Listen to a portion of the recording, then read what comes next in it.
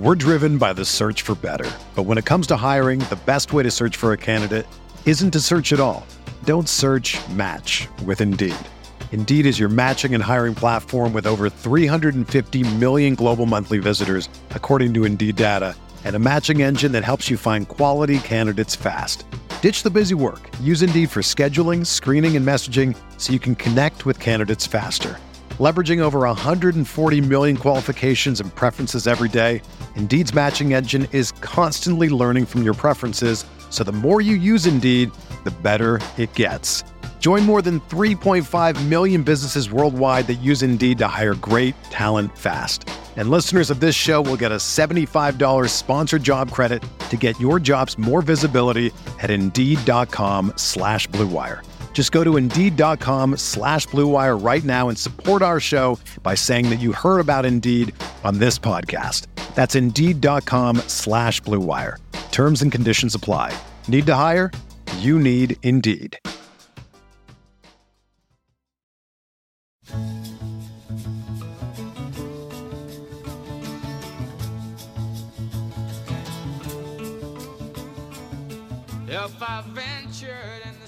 This episode of Inside Golf Podcast is brought to you by RickRunGood.com.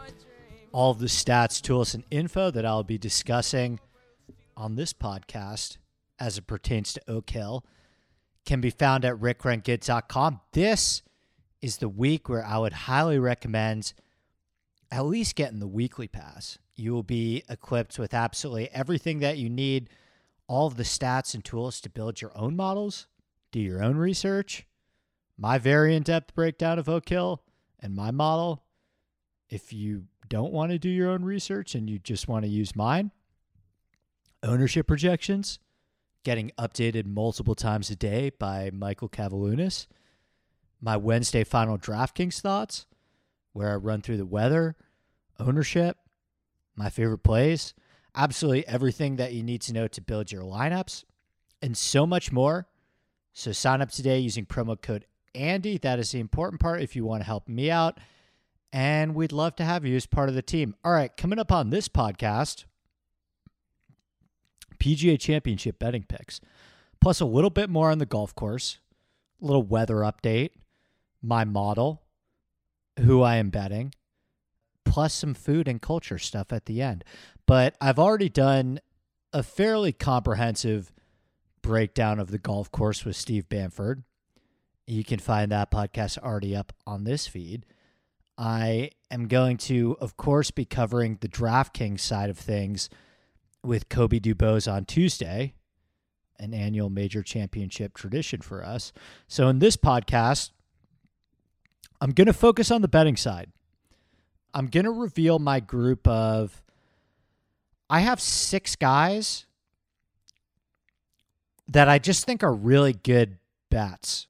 I would say 2 out of the 6 might be better DraftKings plays than bets because they're going to be low owned. But I think there are 2 guys that not a lot of people are going to be talking about. I think there's a decent chance their betting number drifts throughout the week, depending on how many people like my case for them. And I think they're the nuts. I just think that I've done more research on this golf course. I have probably a better relationship to this golf course and know this golf course better than I know probably any golf course that I've ever handicapped before in a professional golf tournament. And so I feel good about this one. And then the 4 other guys are, popular picks. I mean, I don't know the extent of their popularity, but they're guys that I think a lot of people, they're not the 2 favorites. John Rahm and Scotty Scheffler are not in my 6 that I'm going to talk about. But the other 4 guys are, closer to the top of the odds board. So, and then maybe I'll name a couple players that I think have absolutely 0 shot to win. Brooks Koepka, which is an upside-less proposition, but it's really fun anyway. And obviously, finally, I have solidified my actual pick to win. which I feel incredibly confident in. So confident, I have more invested in this player, both emotionally and financially, than any bet I have made in my entire life. So let's jump right in. I want to give a little bit of a weather update first, because this is something that me and Steve talked about a bit in our most recent podcast, and basically just emphasizing, how this golf course is going to play different if it's a wet golf course versus if it's more of a firm golf course. And I can say, as I record this on Saturday afternoon, 4:30 Pacific time, I'm not seeing a drop of rain in the forecast. Well, little bit Tuesday night at 11 p.m., but barely any rain up until Friday night. So the golf course is going to be as firm as it can be. It's not a golf course that is ever going to get as firm as a Shinnecock or a Southern Hills or even an LACC, which we'll see in a month. It's just the climate there is not as conducive for this golf course getting baked out. I mean, it's still pretty overcast these next couple of days. There's going to be sunshine for sure, but it's still pretty overcast. But I think the good thing is that there's no rain, because I think if this golf course is able to play on the firmer and faster side, a lot of the character of the golf course, a lot of the integrity of the design is really going to get to shine a lot more than if this was a super rain-soaked wet golf course. I think a lot of the changes that Andrew Green made, particularly to the green sites and what this golf course could look like with firm greens and balls bouncing and rolling off greens into collection areas and into bunkers. I think the firmer the greens are, the more fun, more engaging, more interesting this golf tournament is going to be from a viewing perspective. So that's a good thing. Now, I will say this about the length of the golf course. This golf course is still, even with slightly firmer conditions and maybe a little bit more rollout in the fairways than I would have expected, this golf course is still going to play incredibly long, because even with the temperatures getting into the mid 60s in the afternoon, the guys teeing off at 7, 8 a.m. on Thursday and Friday morning, it's going to be 42 degrees. The ball's just not going to travel very far in 42-degree weather. So, I actually think, and this is, I guess, if you play the first round later markets, I think the guys in the afternoon waves are going to have an easier go, because it's going to be really chilly in the mornings and the ball's just not going to travel as far. And some of those long par fours, some of the long par threes too, 2 of the par threes play over 230 yards. I just think it's going to be tough and cold and chilly and long iron city. And if you've ever tried to hit a flush 3-iron in 40-degree weather, it's not easy. It's not easy. So, but it's something you're going to have to do at Oak Hill. So Thursday, colder, probably doesn't hit 60. Gets, it's high 50s in the afternoon. So, still relatively cool all day. Friday is beautiful. Friday, it's 49-ish, 50-ish degrees at 8 a.m., which is actually warm compared to the other days. And then by 2 p.m., it hits 70. So that's encouraging. Friday's going to be beautiful. A little breezy, too. So we get a little wind. 25-mile-per-hour gusts at 8 a.m. and 50 degrees. I think Friday morning, as it stands now, is going to be pretty tough. And then Saturday is the day that we do get rain. I mean, what it looks like now is that it's supposed to rain a fair amount on Saturday. And I hope that changes, because I would really hate a situation where this tournament gets delayed and it's not able to finish by Sunday. but it does look like there's going to be scattered rain showers all throughout Saturday as it stands now. So, if we're getting a wet golf course like we had initially maybe expected, it won't be for the first 2 days, right? We'll get through the cut in pretty firm and fast conditions.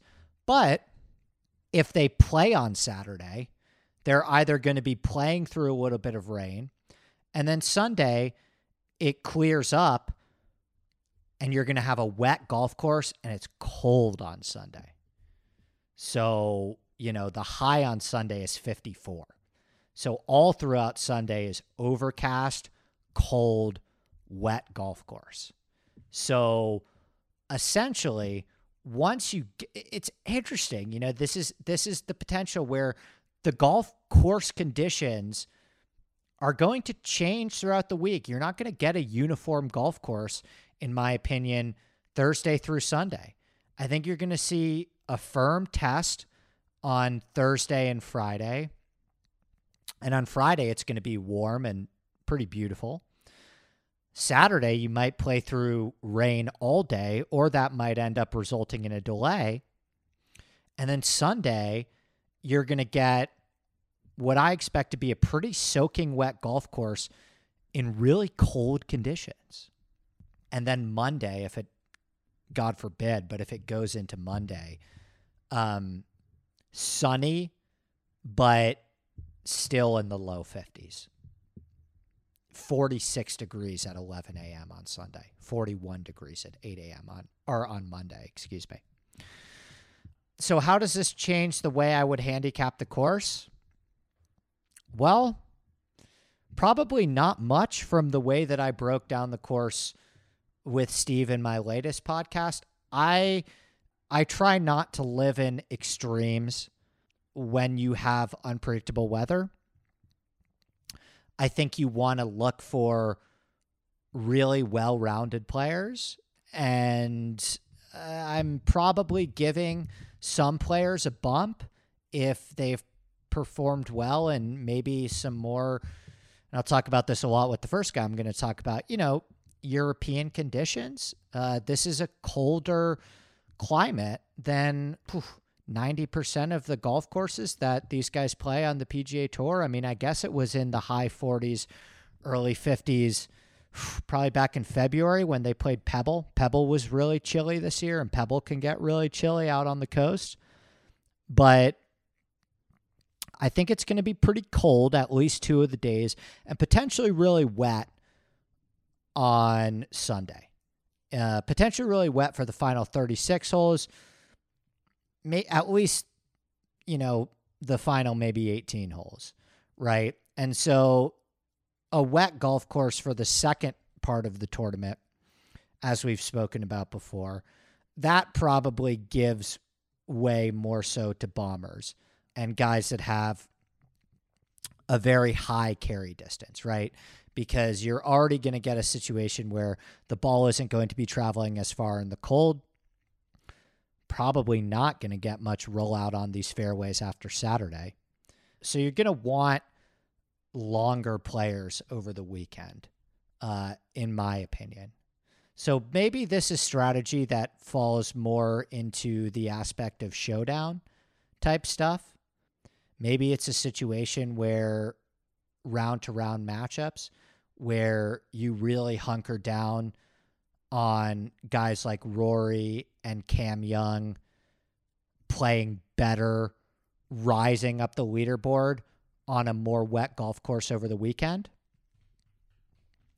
But I think from an overall standpoint, I was already preparing for this in my handicapping. I was preparing for not a super soaked golf course, maybe a little bit of a wet golf course for 50% of the tournament, right? I was already looking at a lot of these things in my initial handicapping. So the weather's the weather. It doesn't change a ton for me in terms of the players that I'm targeting, but I think it's something to monitor throughout the week. I think if, from a DraftKings perspective, I think you do really want to pay attention to, and I will discuss this far more on my Tuesday show with Kobe when we have a more accurate weather picture, and then on my Wednesday DraftKings article when we have even more of an accurate weather picture. That's why I have the content schedule that I have, is because, you get more information as the week progresses, and as it stands now on Saturday afternoon, a ton of stuff can change still.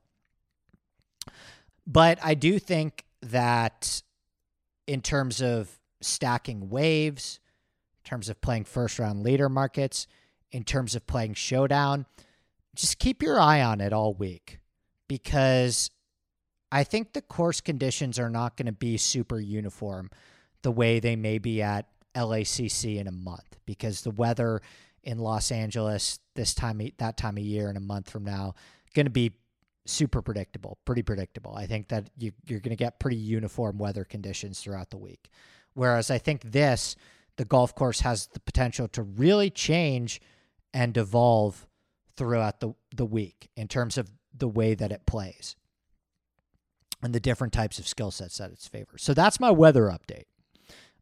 I broke down in my article that will be up on Rick Run Good on Monday. I broke down all of the different weird stats that I'm looking at this week. Probably my most elaborate model that I can remember making. Just a lot of stuff in there. Might have gone a little overboard. So for the full model inputs of that, you can check out the article that will be on the website on Monday. But I think from probably listening to the podcast that I did with Steve, you probably have a good sense of a lot of the main things that I think are really important this week. I do think driving distance is really important. I do think performance on long golf courses is really important. I do think that performance on long golf courses with narrow fairways is important. I do think that bunker play is really, really important. And I think if you want to reference previous major championships, you want to look at places like Bethpage Black, Winged Foot. There are some Southern Hills similarities, but there are some key differences too. Aronimink is another one we talked about. Host of 2018 BMW, 2010 and 2011 AT&T National Championship. Plainfield, Ridgewood. Plainfield's Donald Ross too. These are golf courses that I think are good reference points. Northeast, harder, particularly Bethpage and Winged Foot. So I threw a lot of this stuff in the model, and here's who it shot out. Here's my top 20. Couple surprises. Number one, the player who I believe is the most ideal course fit for Oak Hill. I don't even know why I had to run a model, because I knew that this was going to be in the case when I talked about Oak Hill back in December. But number one's Rory McIlroy. Rochester zone. Number two is Xander Schauffele. Like that one a lot. Not a huge surprise for me. I knew that this was a pretty ideal spot for Xander. Number three is John Rahm. No surprises there. 4, Tony Finau.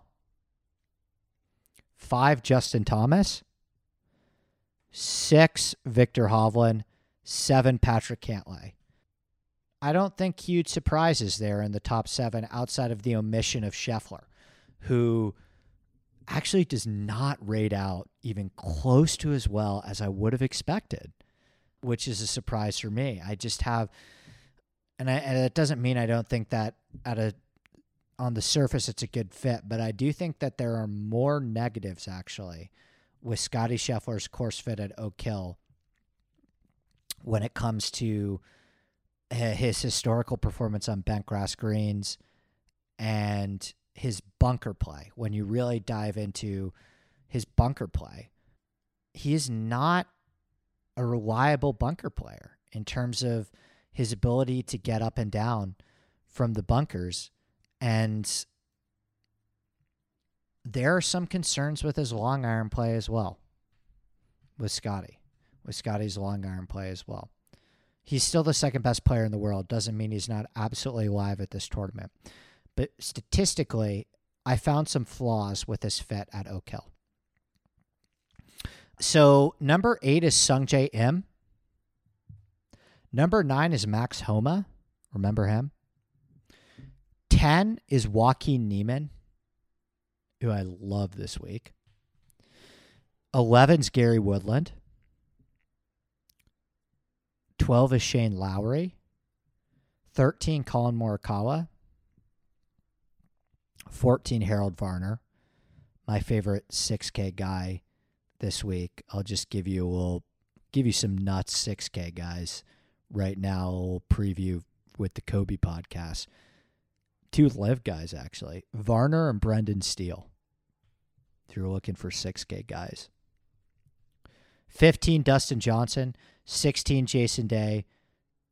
17, Tyrrell Hatton. 18, Jordan Spieth. 19, Justin Rose. 20, Scotty Scheffler. So I'm going to give you 6 guys, like I mentioned, that I think are just really good bets for the PGA Championship that I think are going to be there. Now, the first 2 guys that I'm going to mention a little bit farther down the board, the second guy's going to be in the 35-ish range, 30-ish range. But the first player that I think is an excellent play at Oak Hill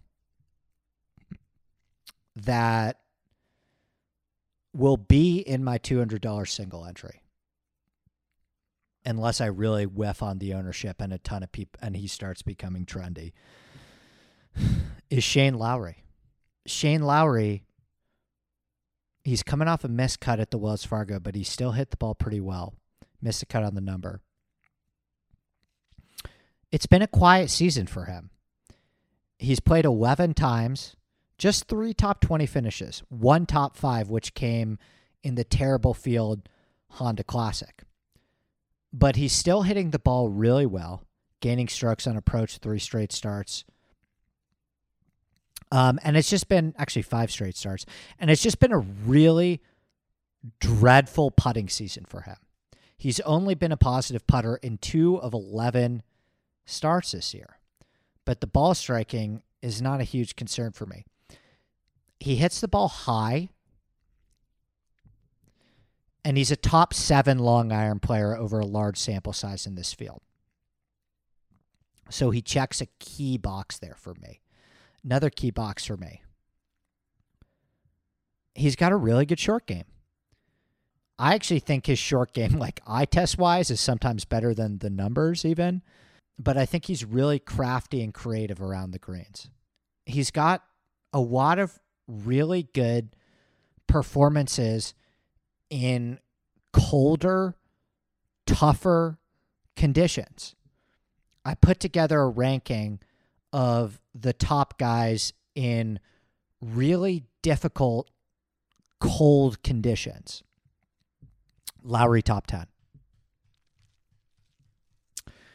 8th at Bethpage in 2019, gaining 6.7 strokes ball striking. 23rd Southern Hills, 43rd Winged Foot. He's probably my favorite if you're asking me for a guy above 50-1 that I think has the best chance to win. I'll rank him. I'll give you 3. Harris English, Justin Rose, Shane Lowry. Those are the nuts. Okay, and then my next guy. So this is a player that is also going to be in my $200 single entry in DraftKings. He's going to be the second man in. Lowry's going to be the third at $8,700. He's not going to be 10% on DraftKings. I just don't think so. But I think this guy is actually really the nuts this week. And I just have a weird, there are millions of statistical reasons, which I'll talk about in a second. I just think the pendulum has swung too far in the other direction with this player, where he was overrated at the beginning of the season when he was playing really well, and now he's underrated and he's underpriced to there are a couple players that are more expensive than him than DraftKings that I think should not be more expensive than him. And nobody is going to pick this guy. Nobody is going to bet this guy, despite a really strong case that I'm going to make. So I think at sub 10%, this guy is going to be my second guy in my $200 single entry. That player's Max Homa. Remember him? Wins Torrey Pines this year. Another golf course with very little difference in the consequence of small misses and big misses. Strategically off the tee, there's a lot of Torrey Pines in Oak Hill. A lot of it. And you look at that, especially even just look at the 2021 U.S. Open leaderboard and the guys that were in the mix at Torrey Pines. It's Rory, it's Bryson, it's Rahm, it's Brooks, it's my guy Harris English. Do not be surprised if we see a similar leaderboard at Oak Hill this week. So you have Homa sitting here, who's coming off like a really quiet 8th place finish at Quail Hollow, where he gained 3 strokes off the tee. And this season, 11 starts, 7 top 25s, 6 top 10s. So Homa is at over a 50% top 10 percentage this season. It's like 4 other guys on the PGA Tour that are at that. And I know that he's done a lot more of his damage in California, but the guy dominates at Quail Hollow. And, we love players. I've heard a lot of Cameron Young, who I don't like this week, chatter, and a lot of Keegan Bradley chatter, who I like more this week. I mean, Cameron Young and Keegan Bradley, those guys are at the top of the leaderboard at TPC Potomac, host of the Wells Fargo in 2022. Another wet golf course with difficult to hit fairways, similar agronomy, a lot of raised elevated green surfaces in the Northeast. Well, who won that tournament? Max Homa did. So if you want to talk about Cameron Young and Keegan Bradley and their Northeast form, why not Max Homa? He's a really good long iron player. He hits the ball really high. He's in good form. He just finished 8th at the Wells Fargo, striking the ball well. He has a good short game. He's performed strongly in difficult scoring conditions. And although it hasn't come to fruition at the majors, you cannot tell me that a player that has won at Torrey Pines and Riviera, and Quail Hollow, which are probably the 3 golf courses that are just a step below difficulty in terms of the major championships, but are still won at between, 8 under and 14 under. This tournament's going to be won at 5 or 6 under. You can't, by the way, 13th at Southern Hills last year. He is too good, too damn good to not figure it out in majors. And it would be one thing if it was more like Sam Burns, where he's doing all of his PGA Tour damage in easier scoring conditions. But Homa's doing it in tough scoring conditions. Homa's doing it at Torrey Pines. Cold golf course. Torrey Pines was chilly in the mornings. TPC Potomac, wet. Quail Hollow, long, classical, driver heavy, long irons. Riviera, classical, long irons, short game. This guy's going to be under 10%. Max Homa is this week. No buzz. Everyone's penciling him in for LACC in a month because it's in the state of California. As somebody, I'm very familiar with both golf courses. I play both golf courses. This is a better fit for his game, in my opinion. And, there are already a bunch of futures on Homa for LACC. Why not here?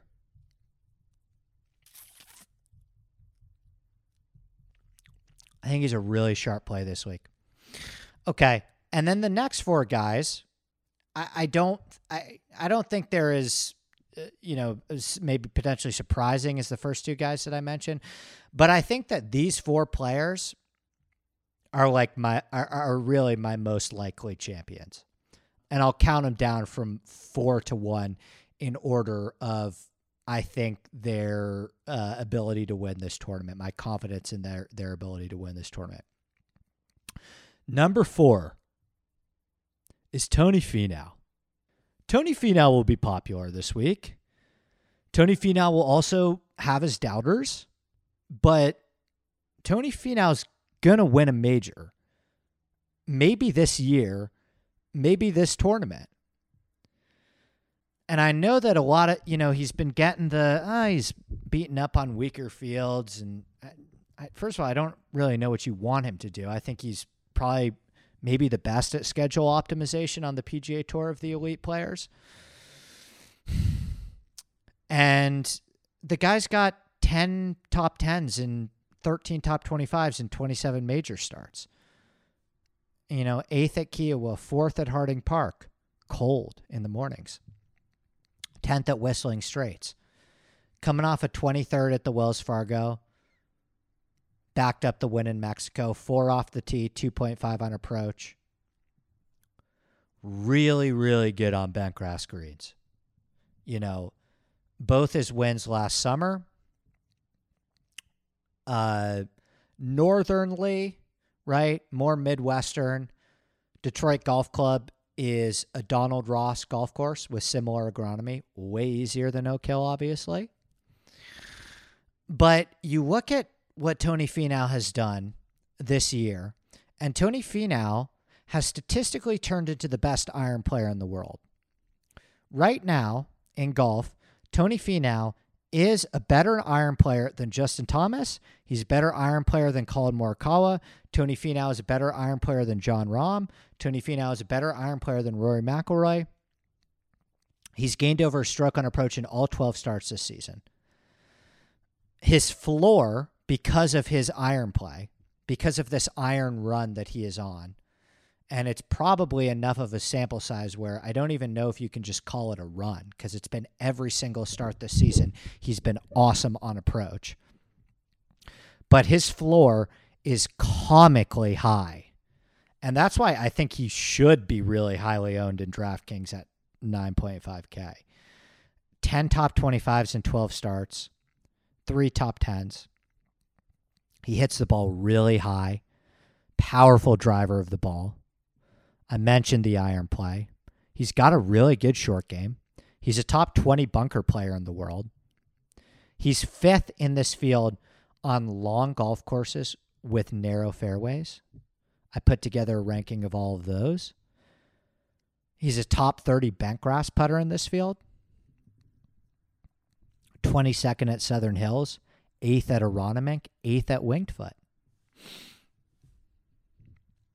Tony Finau could absolutely win this tournament. I think he's, just going to miss my betting card because I'm either going to obviously bet number 1, who's my pick to win, but, number 2 or number 3 on this list will be my second man in, and I don't think I will have room for Finau, and my third man, depending on if either number 2 or number 3 on this list slides, would love to get Shane Lowry in there. It's probably going to end up being Harris English at a massive number.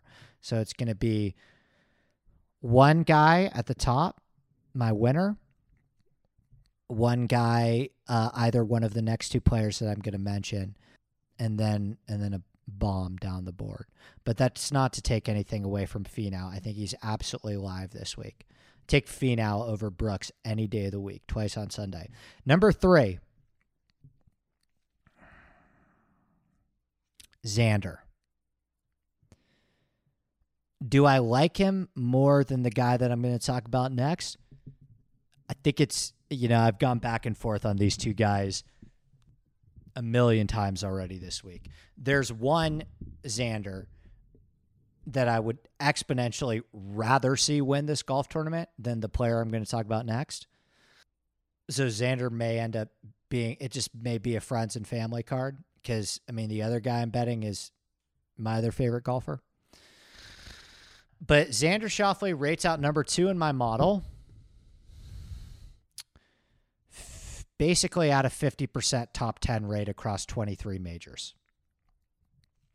He's been better in U.S. Opens and PGAs, but absolutely no slouch in PGAs. 13th last year at Southern Hills, 10th at Harding Park, 16th Bethpage. He's coming off a runner-up at the Wells Fargo, where he gained 4.4 off the tee, 3.8 on approach, 2.5 around the green, 4.8 putting. He's now gained over 5 strokes ball striking in 3 straight starts. And he's got 5 top 10s in a row. This is the best golf that he's played over a sustained sample size pretty much in his career. 3 top 5s in a row. And it has just been a typical rock-solid Xander season.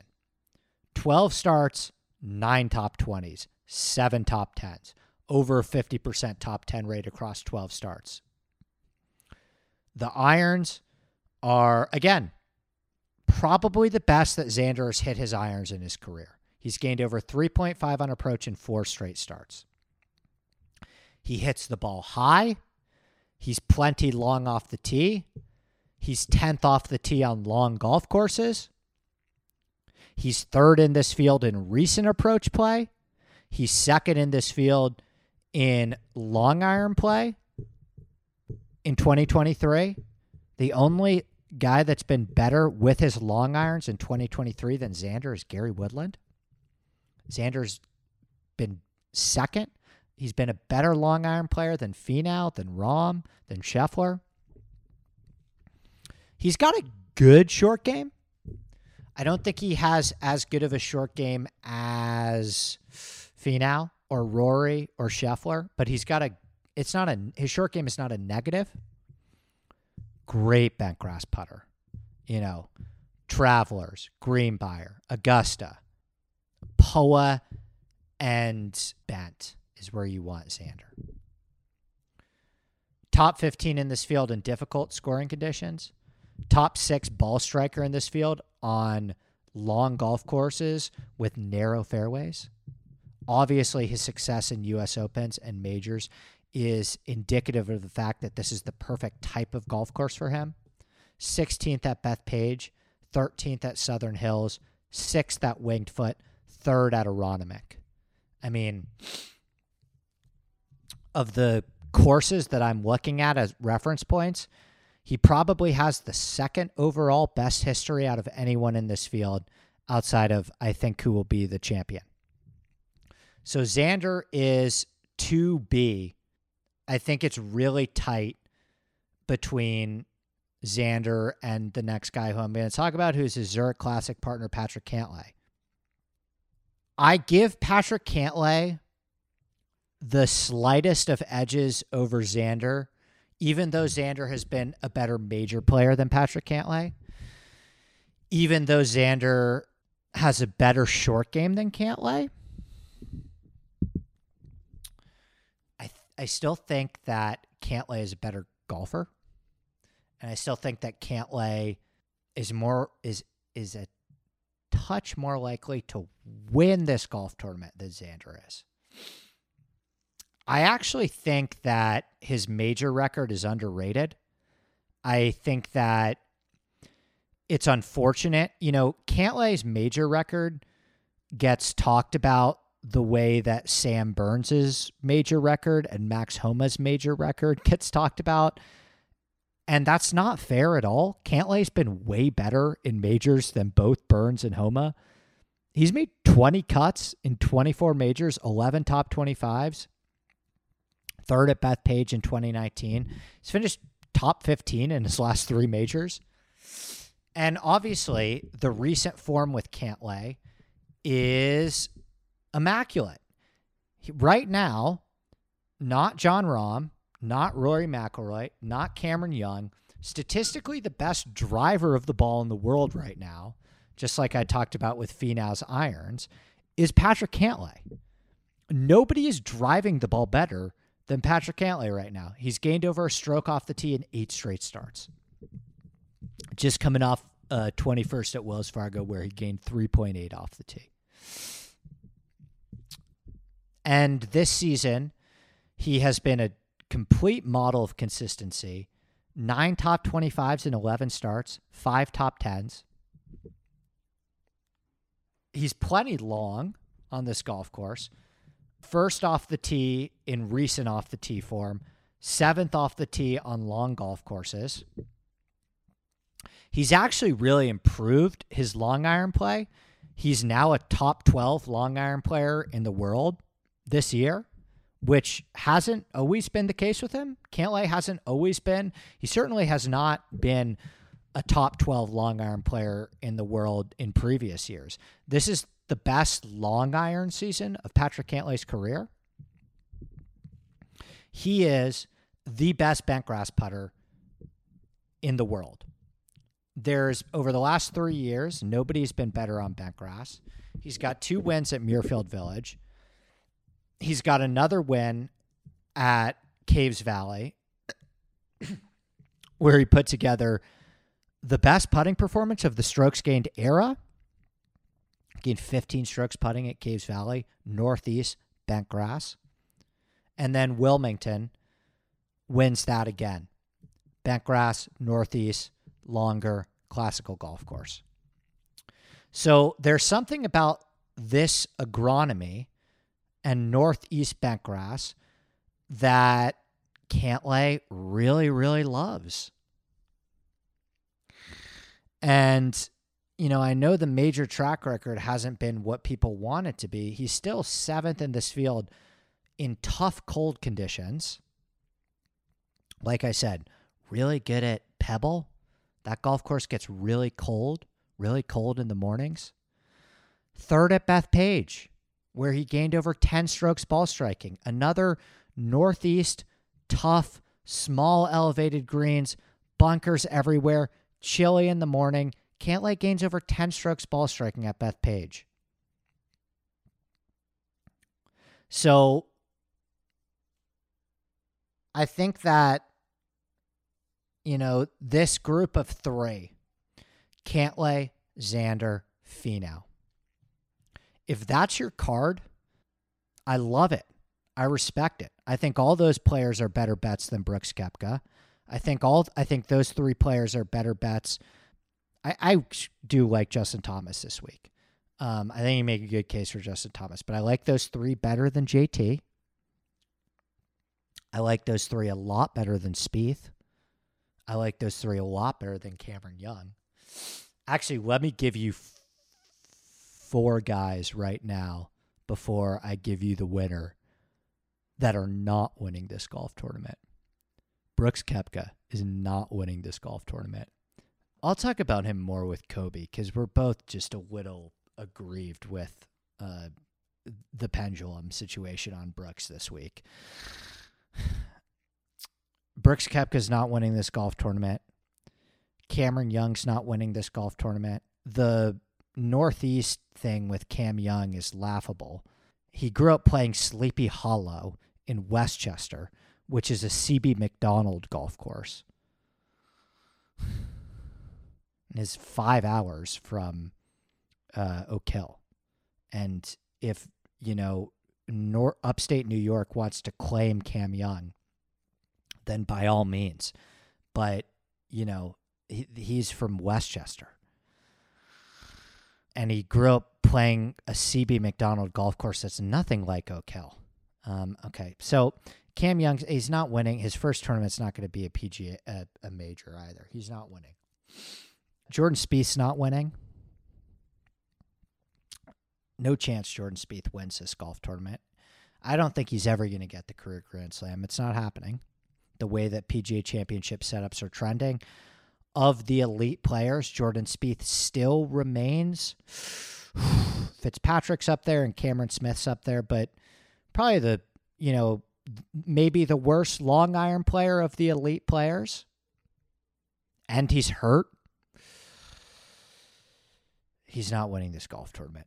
And then fourth guy who I think you could make a leverage argument for DraftKings. So I'm not saying don't play this guy in DraftKings at his price, because I do think he will be low owned.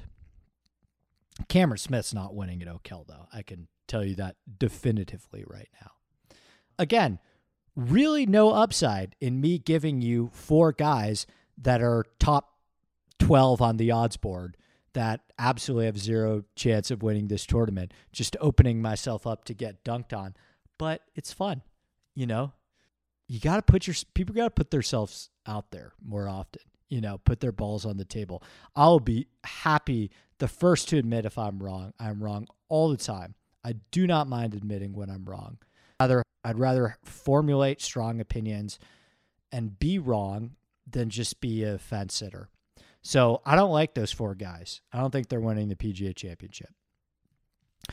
The guy who is winning the PGA Championship, the guy who I've felt was winning the PGA Championship since Oak Hill got announced, since I walked off the golf course at Oak Hill in August, since I talked about in December, and I feel just as good about him as we sit here on Saturday afternoon, 5 days out.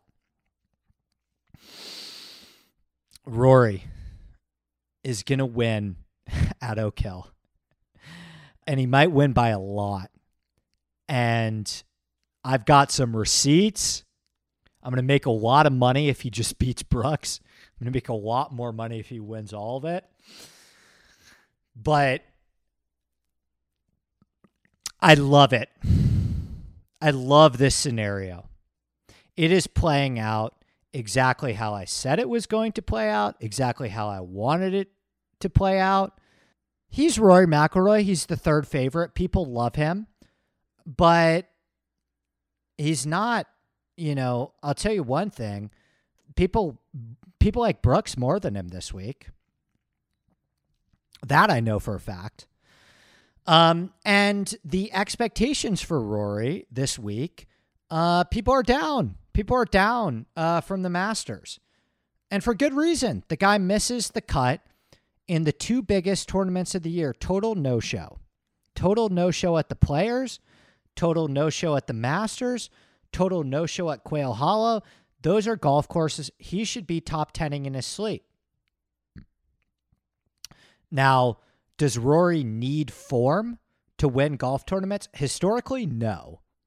So I would be careful with those that are just saying, oh, because he has not been playing well in his last 2 or 3 starts, that he is a cross-off. Historically, Rory has over 4 wins coming off missed cuts. And if you dig a little bit deeper into some of his lead-in form, I mean, he's won major championships before without any semblance. I mean, just, you know, playing the same that he's playing now. You know, miss a cut, T47. I mean, he was great at the match play. So it's really not as bad as people are making it. He's still, this season, 8 starts this year. He just hasn't played a bunch. But second at the API, third at the match play. He did win the Dubai Desert Classic this year. So he does have a win this year, which is a good thing because that is a big trend with major championship winners is most of them get a win earlier in the season. And Rory did win this year. He finished second at Arnold Palmer, third at the match play recently. So I'm not there on the Rory's lost. I'm not there on the Rory can't win. He needs to be in this awesome form to win. That is historically and factually incorrect. And, you know, form tends to matter less and less with talent, with generational talent. Phil Mickelson is a good example of this, where there really doesn't need to be much evidence leading in for him to win a golf tournament. And Rory is not Phil. Rory has a lot of work to do to catch Phil's resume. But I do believe he's a generational talent. I do believe that of the last 25 years, he is the third best golfer after Phil and Tiger Woods. I think DJ's probably 4, maybe then Spieth and Brooks. But he's underachieved, obviously. You know, I mean, if you told people after 2014 when he's 24, 25 years old with 4 major championships, I mean, people are setting the over-under at 10 or 11, and he doesn't win a major now in basically a decade. He's still in the prime of his career. He's 33 years old. And he's coming off the best major season of his career. Rory was relevant in all 4 majors last year. It was a major step forward for him in terms of major performance last year. It was his best major season since years that he has won, so in a decade. And while he's had plenty of disappointments at majors, he has almost a 50% top 10 rate in majors in a sample size of over 50 major starts. That's comically absurd. You know, the only other guys that are at a 50% major top 10 rate, Scheffler and Xander, or not, Xander's not quite there. Xander and Brooks are very, very close. But Rory, Scheffler, Morikawa, and Scheffler and Morikawa have done it over 10, 11, 12, 13 major starts. Rory's done it over 56. So the guy is always there in majors. And I get you want to say there's a block with him winning, but this is a numbers game. This is a reps game. This is what he said after he lost the Open Championship to Cam Young. But he is going, there's not a conceivable chance in hell that Rory McIlroy is irrelevant at the first 3 biggest tournaments of the year. He is going to be in this one. And it has nothing to do with the fact that he's an honorary member. It has nothing to do with the fact that his wife is from Rochester, although I'm a sucker for that stuff, and I think it's a wonderful story. And I think the best case scenario for this major championship is like Rory Brooks down the stretch with Rory winning, hopefully. But, you know, from a golf course standpoint, Oak Hill was built for this guy. He is the longest driver of the ball in this field, outside of maybe Bryson. He is a top 8 long iron player in the world. He is a really good bunker player and has a really good short game. He's a top 10 bent grass putter over the last 3 years. He ranks second in this field in difficult, cold scoring conditions. He's played well on firm golf courses like Southern Hills last year.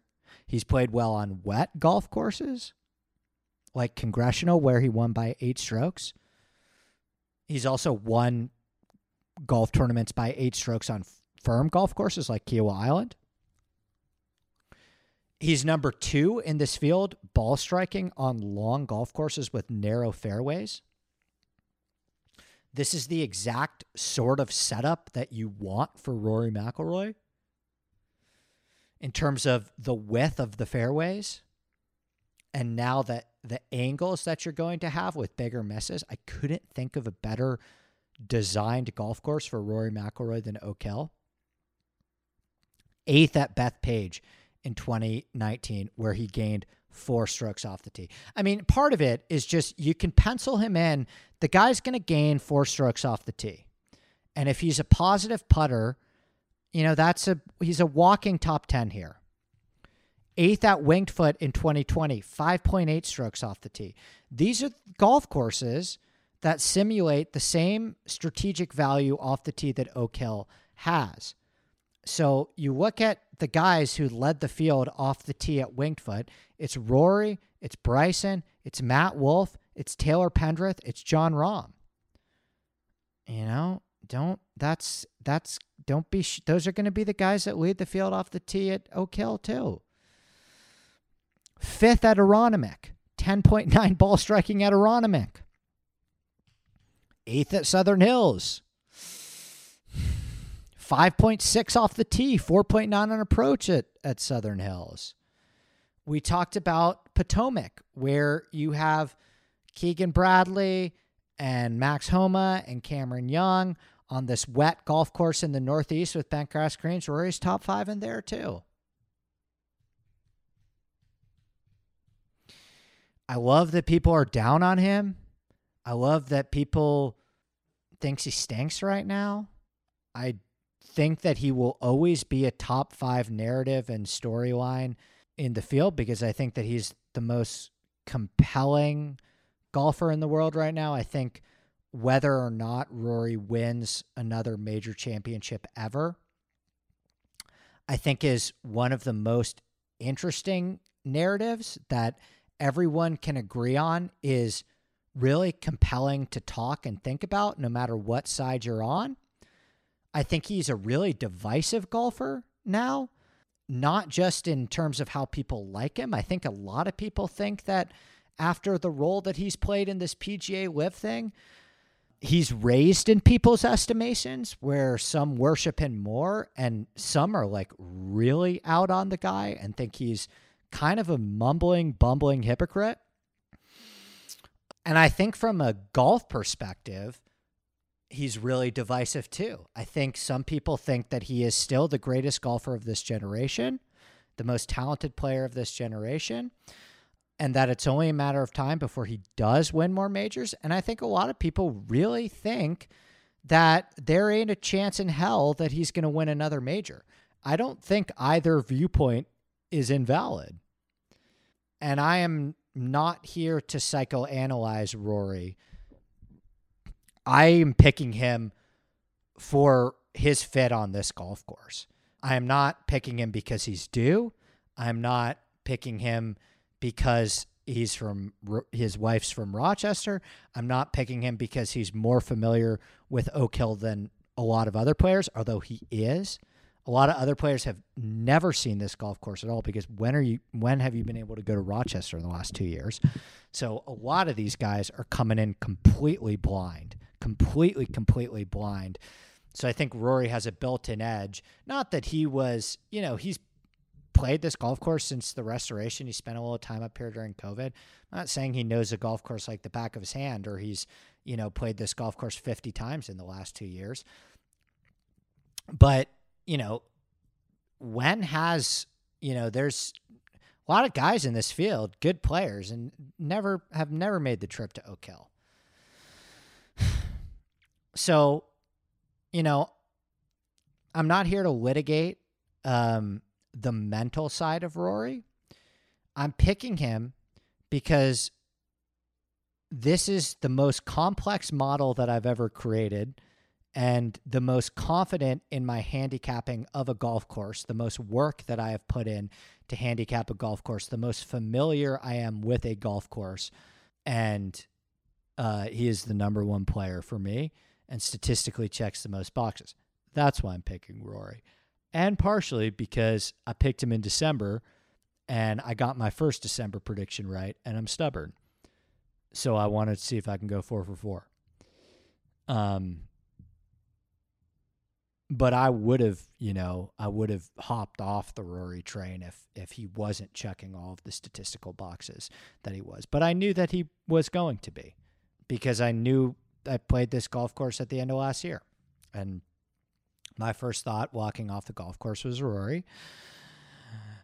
And I feel just as good about it today, if not better. Love that he's not the pick. Love that there's some speculation. Love that there's some skepticism. And I will be, if he misses the cut, I will own the shit out of this one. I will own the shit out of it. And I will say that I'm wrong. And I will say that I underestimated whatever the hell is going on with him mentally, which obviously is an unquantifiable thing that I try and stay out of. But if he plays well, if Rory wins, it will be the most satisfying sports weekend of my entire life. Probably. Okay. So that's it. So those are my guys. I will talk a lot more about the DraftKings side of things with Kobe on Tuesday. Plus all my articles on Rick Run Good. I'm doing a podcast with Brian, Twitter with Steve, and Capper, both at the golf course on Friday night and on Monday night as well. Betting preview with Rick will be out Tuesday. Golf Digest expert picks, Golf Monthly column, all my stuff, all my usual stuff. So now let's go to conversation with Rochester native John Nucci, lawyer, attorney, conduct detrimental. He is a huge golf fan, also a huge food fan like myself. And I know a lot of people are that I've spoken to, going to the PGA Championship, have never been to Rochester before. So I wanted to talk to a Rochester native about some food and culture stuff. A lot of restaurant recommendations in here. And just a fun conversation with a guy who loves food and golf like myself and is a Rochester guy. So let's talk to John. We're driven by the search for better. But when it comes to hiring, the best way to search for a candidate isn't to search at all. Don't search, match with Indeed. Indeed is your matching and hiring platform with over 350 million global monthly visitors, according to Indeed data, and a matching engine that helps you find quality candidates fast. Ditch the busy work. Use Indeed for scheduling, screening, and messaging so you can connect with candidates faster. Leveraging over 140 million qualifications and preferences every day, Indeed's matching engine is constantly learning from your preferences, so the more you use Indeed, the better it gets. Join more than 3.5 million businesses worldwide that use Indeed to hire great talent fast. And listeners of this show will get a $75 sponsored job credit to get your jobs more visibility at Indeed.com/Blue Wire.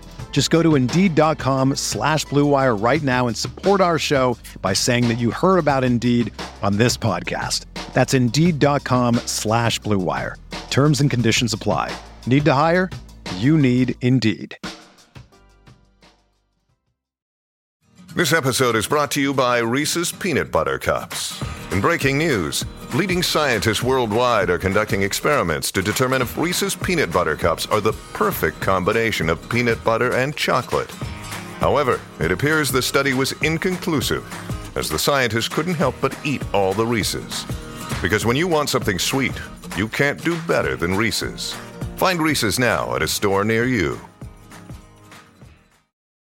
All right, John Nucci is here. He is an attorney. He is the chief golf law correspondent at Conduct Detrimental.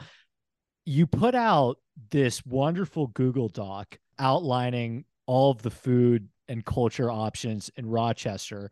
And I knew I had to have you on, not just because this was a city that I'm going to for the PGA Championship. And I think a lot of listeners, judging from what I've been hearing in my DMs, are also going to be in attendance this week. And then, as I mentioned to you before, this is a city that I'm going to be spending a lot more time in, frankly, over the course of my life. So I so appreciate you joining me and excited to talk some golf and mainly Rochester with you. Yeah, I appreciate it. Thank you for having me on. So I want to get started with this. Well, first of all, I'm really curious, before we dive into Rochester, how have you found yourself entrenched in the golf world? Because you're a lawyer, but you also do a lot of work in the golf world, have written a ton about LIV versus the PGA Tour, that ongoing lawsuit. So just give a little bit of background on what you're up to these days. Yeah, so I am an attorney up here in Rochester. I also just happen to be a big golf fan. You know, I even before the LIV PGA litigation and everything happened, I was consuming podcasts like yours just endlessly. You know, a group of friends and I trying to pick winners every week. And then when the LIV PGA litigation hit, it just kind of seemed like a void, that there really wasn't any golf legal minds kind of talking about it and being able to decipher the litigation and put it into layman's terms, for lack of a better phrase. And I just saw an opportunity there, and it was interesting to me, and I wanted to write about it and follow it anyways. So I started doing that, and it kind of exploded. I had a couple of tweets and articles that really blew up, and just started getting follows from a lot of media people, and it's just kind of grown since then. Talk to me a little bit more about what conduct detrimental is and what they do. Yeah, so Conduct Detrimental it's a podcast and a website. It was founded by Dan Wallach and Dan Worley, who is now actually over at the Tennessee Titans, I believe. And now it is Dan Lust and Dan Wallach. Dan Lust is a sports attorney. It is a website that is basically the intersection of sports and law. So it is also a void that they noticed and they filled, and it's basically anytime there's legal news happening, whether it be NFL cases, arbitration, Henry Ruggs, Brett Favre, defamation, Live versus PGA. It is basically contributors that are law students that are practicing lawyers, and they kind of break down really all of the legal implications of things that are happening in sports. Well, I've been fascinated by the live stuff. I've done a ton of work on my podcast covering the live stuff. So I'm going to have to absolutely have you back on to dive into some of the minutia of that stuff as the lawsuit progresses. But I want to switch gears to your home, where there will be a major championship for the first time in a decade there in just literally a week from now. We're recording this on the Thursday prior week to the PGA. So talk to me a little bit about Rochester, what this tournament potentially means to the city, and what the vibe is in the area about having a PGA championship come back. Yeah, everyone's really excited. Rochester is, it's a big golf town. Yeah. I think there was an article a couple of years ago. Golf Pass ranked us like a top 7th or 8th for best cities in the United States for golfers. It's 55 courses, I think, within 30 minutes of the city. In the city itself, the tournament is really going to put a spotlight on it. I think it's a little bit of a hidden gem. I think like any kid growing up, I said for a long time I was going to move away, and then you move away for a while and you start to really, realize how cool the city is and how much it has to offer. So, the food scene is unmatched in my opinion. The craft beer scene, if you're into craft breweries, there's dozens. The winters can be pretty harsh, but I think the whole rest of the year makes up for it. How's the weather been up there? So it's great now. I will tell you that the course, I know you are aware, but it's going to be in immaculate condition because, oh yeah, it rained 10 out of 11 days last week and a couple of weeks ago, and it's kind of stopped now. And at least I just looked about an hour ago, the forecast, it's going to be maybe upper 60s, low 70s every day and clear. There's no precipitation right now, so I think they're going to make that course it's going to be spectacular. So okay, so I know, as I mentioned earlier, there are a ton of listeners that are going to this PGA championship. So I want to dive into some of the stuff that you wrote about in that Google Doc, which everyone can find on your Twitter as well. But my girlfriend and I have been scrambling for reservations over the past week and a half. We got actually because of assess this situation for us. This is going to be good. We got a reservation at, I think it's called Chop House. Max Chop House, yeah. Max Chop House. But then after reading your Google Doc, doing a little bit more digging, we scrapped it for Fiorella. Good decision? Poor decision? Yeah, I don't think you can really go wrong with either. It's definitely, so Chop House is obviously a steakhouse. Fiorella is Italian.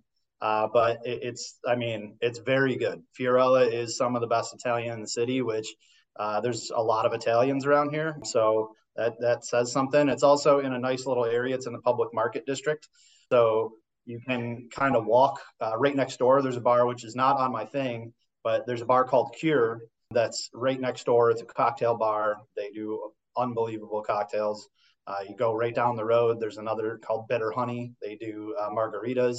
And then right next door is Rohrbach, which is that's one of the craft breweries in the area. So it's a nice little area. And Fiorella it's not a big place, but I'm glad that you got reservations because it's very good. Yeah, she called. I don't think you can make reservations online. So she called them up. So that's the next question I wanted to ask you. If somebody's sitting here listening to this podcast a week out from Oak Hill or 4 or 5 days out from Oak Hill, they're going to be in the area for the PGA. They're going to be in Rochester for the PGA. Where would you say, okay, go on your computer right now or pick up your phone and look to try and eat at this place during your time there? What would be the first place that you would tell them? In that article I wrote, unfortunately, the first place I would tell them to go doesn't take reservations. That's Vern's. Do you think do you think that's going to be a nightmare getting into? I wouldn't say it's a nightmare. I mean, on a given weekday, it's certainly not a nightmare if you go, Tuesday, Wednesday, Thursday, or something like that. It'll be okay. Friday might be busy. I mean, so Vern's is right on Park Avenue, which is one of the Park Ave is like that's kind of where a lot of the food bar scene is. So it's all in that same area. So it's not like if you go down to Vern's and they tell you it's going to be an hour and 15 minutes, hour and a half. It's not like you just have to kind of sit around. I mean, there's probably 10 bars within a quarter of a mile walking distance to there. So it's worth the wait. It's only a few years old at this point, but I go maybe every other week. So that would be my top choice without a doubt. If not there, I would go to Good Luck. I'm pretty sure you can make reservations online for Good Luck, and I would try the Good Luck burger. It's I don't know how else to describe it. It's the best burger you'll ever eat. Oh wow. Yeah, I was looking at Vern's menu. Your recommendations: roasted garlic, lost meatball ragu, espresso martini. That's right up my girlfriend's alley. So okay, so that might be an option for you. It's worth giving it a shot, right? It's worth maybe checking it out, seeing what the wait time is. If it is a big wait time, it's not like there aren't other bars in the area. Right. That's a more, again, of an American Italian menu. Is that really a thing culturally in Rochester? Is Italian? Is there a big Italian presence in Rochester? Because I did notice that of your recommendations, a lot of them were Italian. There's quite a bit of Italian influence around here. Another thing I want to point out, there's another restaurant on my list called Leonor's that is actually like 4 months old, but I've been there a handful of times and it's great. But it is directly across the street from Vern's. So if by chance you try to go to Vern's and it's too long for you to wait, you can hop right across the street and try Leonor's. It's also right there. It's the same type of deal. They don't take reservations, but you might have a little bit better luck there. But yeah, a lot of I tried not to just fill my list with Italian restaurants but I think I easily could, given what the demographics of this city are. And then Good Luck, more of a burger place, bar place, kind of a little bit of a more casual atmosphere. It's odd because it's kind of, I guess you can wear whatever you want there, but it's like it's a little bit of it's like an upscale burger place, if that makes sense. Love that. It's sit down. It's not like a grab and go. I mean, it's a nice place, brick walls and big glass, huge windows and chandelier lighting and stuff like that. But it's a cool place. There's not a ton around there, as far as walking distance. So if you're going to go to Good Luck, you're probably just going to go to Good Luck. But it's good. I mean, there's a big parking lot next door. There's another thing, and the reason I didn't put it in there, there's a bakery called Scratch. Okay.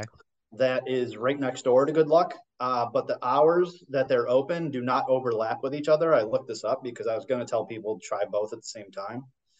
Scratch is great too.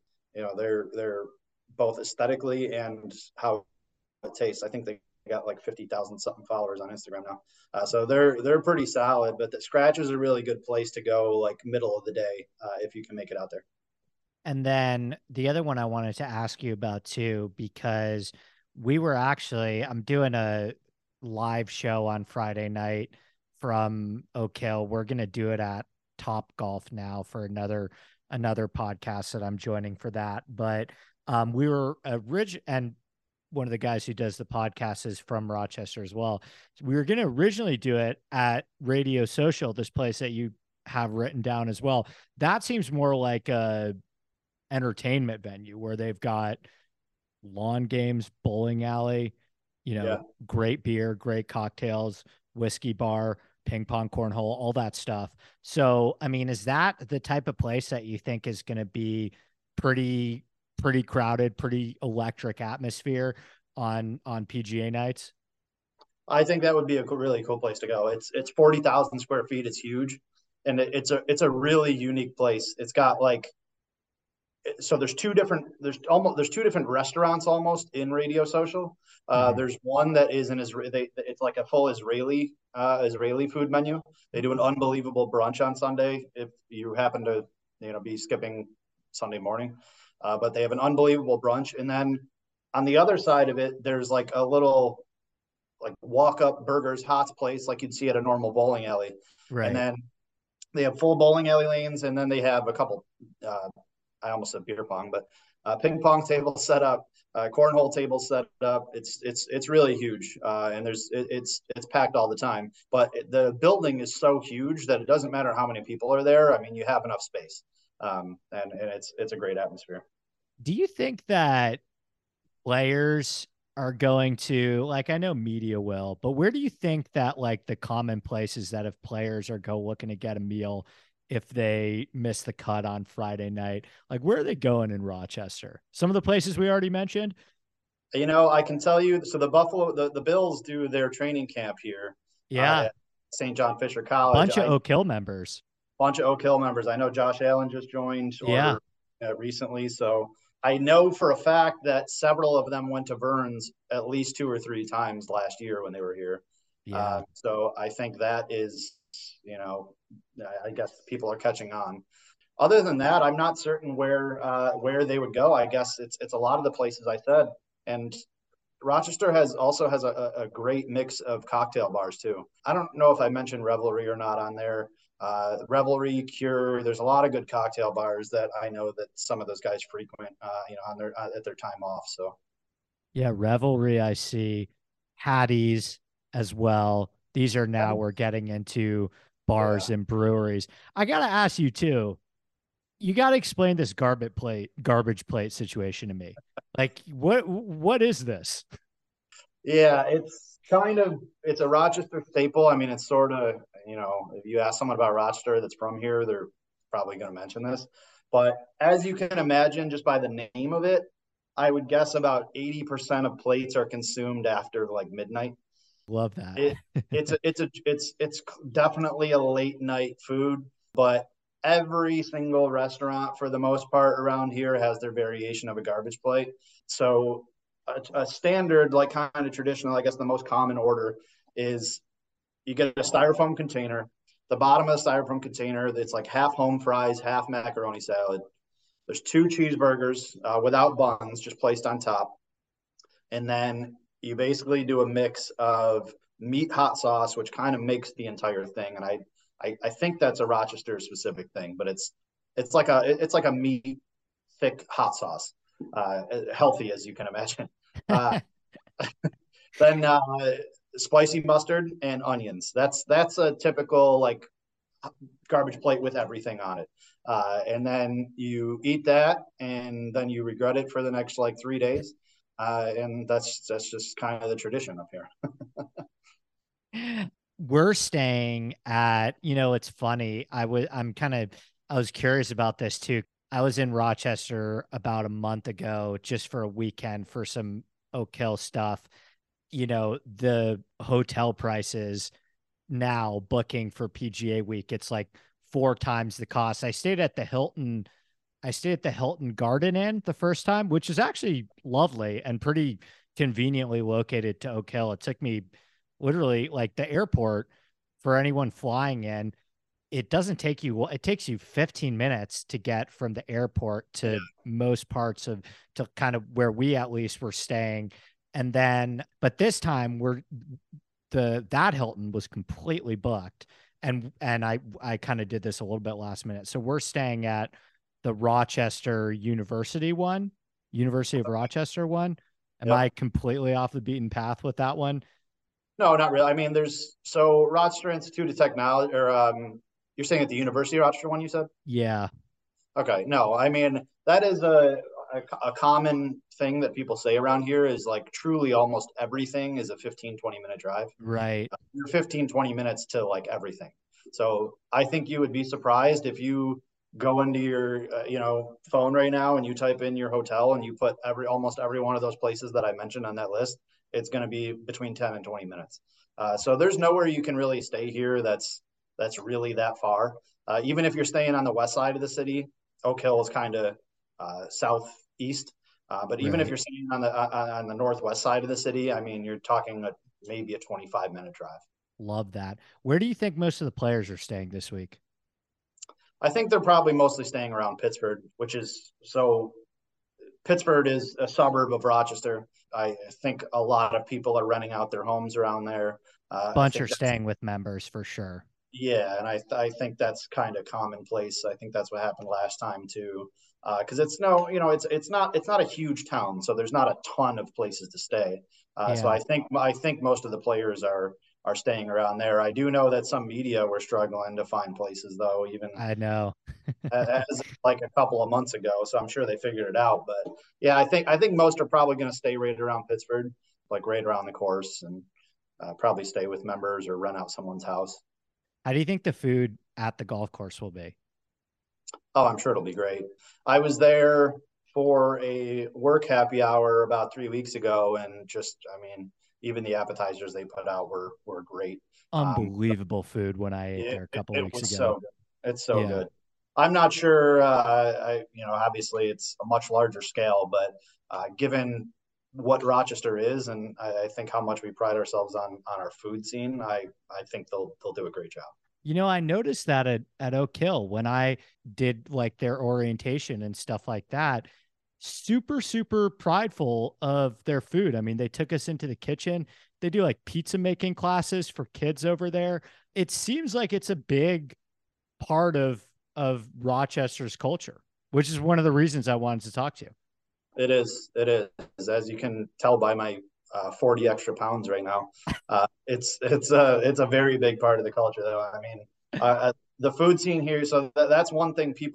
Everyone that leaves, everyone that moves away, that's kind of one of the main things that they reference is that they really miss the food up here because the pizza, the Italian food. I mean, even going down to like I said, the burgers and hot places, everything's great. Where's the best tiramisu in the city? That's my girlfriend's favorite. Ooh, tiramisu. That's a good question. I'll have to do some more research on that and Okay. follow. Not certain about that. Your girlfriend won't like to hear, but I'm not a huge tiramisu fan. So Oh no. We I, can I, get I, past not, I that. never, I never order it, but I'll have to double check on that. Okay, we'll be in touch. You can get back. You can get back to me on that one. Hopefully, Yeah. I'll see you down there. You're going to the. What days do you think you're going to the tournament? I'm definitely going to be there Saturday, Sunday. I will most Okay. likely be there Friday. I'm going to try to get out for a practice round too, but we'll see. Ideally I'd like to go every single day, to take advantage of it while it's here. But at a minimum, I think I'll be there Friday, Saturday, Sunday. Last question before I get you out of here. Who do you think is the best case scenario winner for the city and the club? Oh, it's a great question. Given the renovation, I think, as you mentioned before, it's going to play really long. It's going to be a bomber's course. I Yeah. think the rough is going to be tough. I think best case scenario for the city and for my own wallet is probably going to be, I would say, Cameron Young. I Love think that. he sets up pretty well. He's a New York native. Obviously, he's downstate, but he's a New York guy. Right. So I think some people will be pulling for him, and I will be. So yeah, I would go with Cam Young. Just I think it would validate the actual renovation and the course setup and what they've done here to kind of Right. make it a bombers course. And I think a lot of people will be rooting for him since he's from the state. Love that. All right, John, this was a blast. I look forward to seeing you up in Rochester. Anything to plug before we get out of here? Anything you want the listeners to check out?